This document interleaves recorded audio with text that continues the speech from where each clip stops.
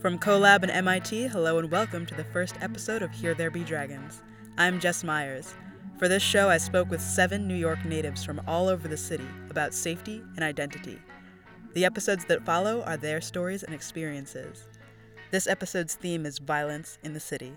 In this episode, we'll hear from... I'm Fernando Montejo. My name is Sean. My name is Justin Steele. My name's Carmen Chung.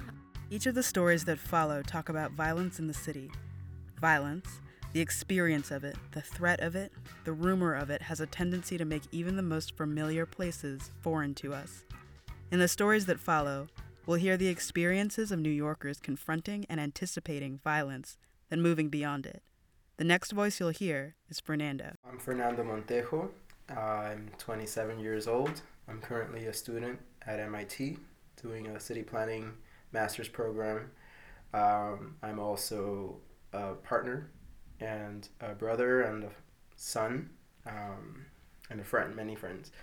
I was born in Corona, Queens in New York City. We actually got robbed there. That was my first actual memory as a kid of that has scarred me for life.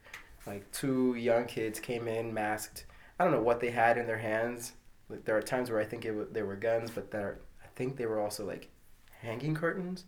Whatever it was scary. They beat up my uncle. They threw me and my sister down to the couch.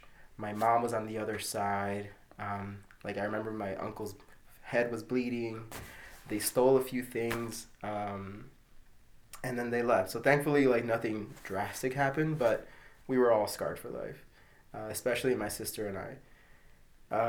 So that was my early childhood, probably under 5. And then, growing up, early teenager years, that was in Junction Boulevard, which is a much more mixed commercial area. We never left our door closed. It was always open. And even to this day, our front porch, the main gate of the house is open, which is interesting because we have not gotten robbed ever since that first time. For Fernando, the impact of the break-in was not stronger than his cultural and family ties to Corona. But what about when violence is not an event but a commonplace fixture in your life? When Sean's stepbrother joined a gang in the Bronx, he and his siblings became targets in their neighborhood. Dealing with gang tension meant understanding impassable boundaries. My name is Sean. I'm 23 years old. I'm partially raised in the uptown part of the Bronx, Gun Hill Road area. I'm a business rotational associate at Google. One day, I remember us riding our bikes to the pool, which was 5 blocks ahead of where we stayed, and my dad found out that we got in big trouble. Our bikes got stolen. It was a big thing. I never pictured it as a violent space until that wake-up call that he gave us. And then also getting older and becoming less naive around, the things that was happening around me in the neighborhood, and watching my older stepbrother go through a lot of the things that he went through kind of opened my eyes to what was actually happening and the danger of it. So my oldest stepbrother at the time, he was about 12 years older than I was, and he was starting to get involved in gangs. And there was a turf war happening around the time that I was caught at the pool. And my dad really didn't want us being around that. So it made it really dangerous. I feel that gang stuff made it difficult for us to just be out and about because we were targets. And I didn't really think of that at the time, but now looking back at it, it made sense as to, why I wouldn't go more north or take the 2 train down an extra 3 stops because, my stepbrother was a blood and, there were Latin Kings around, there was Crips around, there were a bunch of other neighborhood groups, which made it tricky to get around. In Sean's neighborhood, gangs drew the impassable boundaries, but the boundaries in Justin's were drawn by rumors and anxieties around Harlem. He was told the Upper East and West Side were safe, while other neighborhoods around it were not. But an act of violence in his neighborhood led him to question those messages.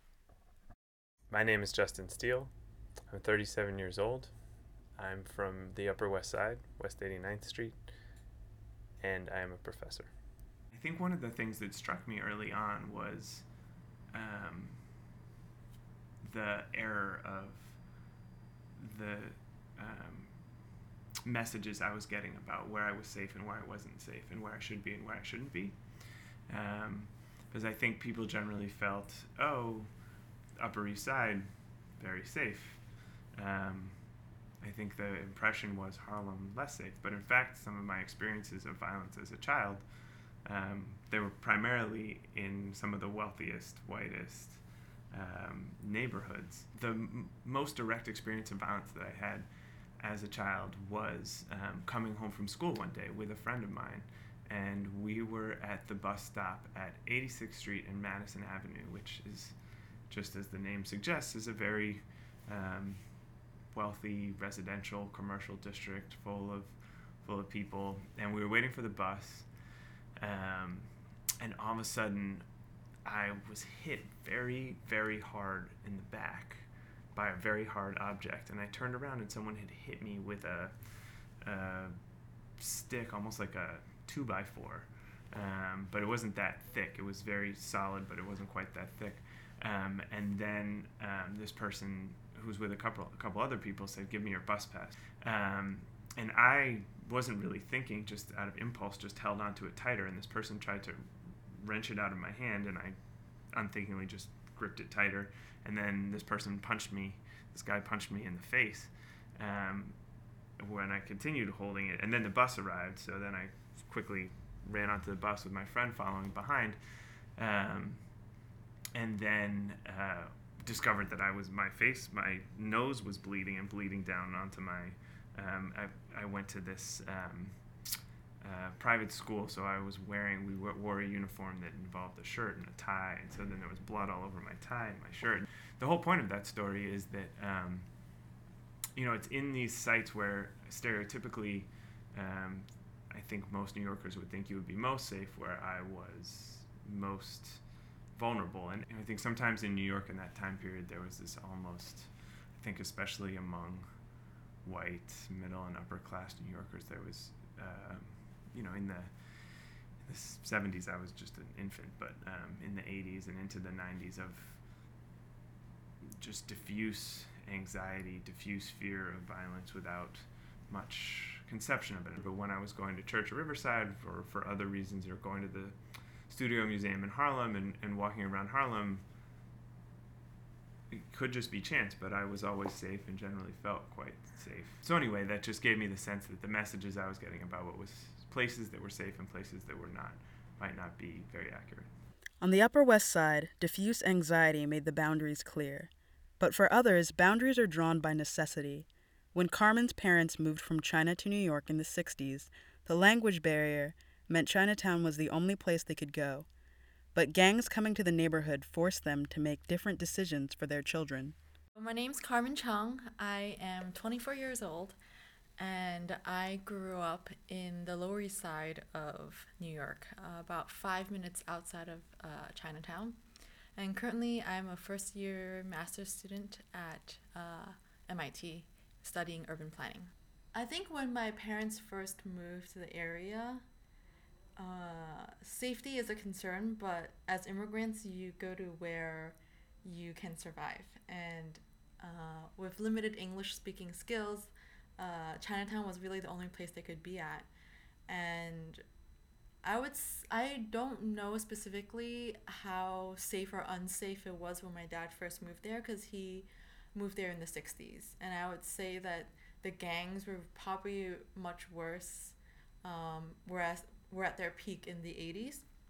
In Chinatown, where I think they felt like it was a safe neighborhood when I was growing up.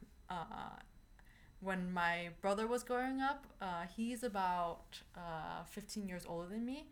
My dad actually sent my brother to Connecticut where my uncle lived, because he felt like there were a lot of gangs in Chinatown, and that if he stayed in the neighborhood that he would get involved with them. So my dad actually sent him away when he was in high school.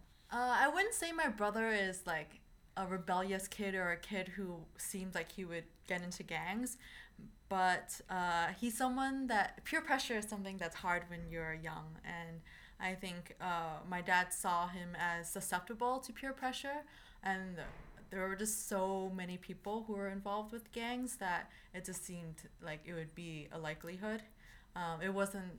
I don't know if they felt my brother felt like he would be threatened if he didn't join one, but I think it was just so common that my dad didn't even want that possibility. In these uncertain moments of fear and anxiety, whose safety is considered the most important? During the 90s was when Giuliani became mayor, and he was very much someone who transformed the city as a whole, not just Chinatown, but all areas in the city, to crack down on violence. And he had that broken window sort of policy or approach to crime in the city. I think because of his era as mayor, a lot of the city became safer. So I think there was a shift in safety in the city in general that Chinatown benefited from. For some, Giuliani's policies benefited their neighborhoods, but others saw how those policies privileged the safety of a few and permanently labeled others as perpetrators, leaving them vulnerable to violent policing. I definitely think that as I grew up, I had a strong sense that New York City was changing and becoming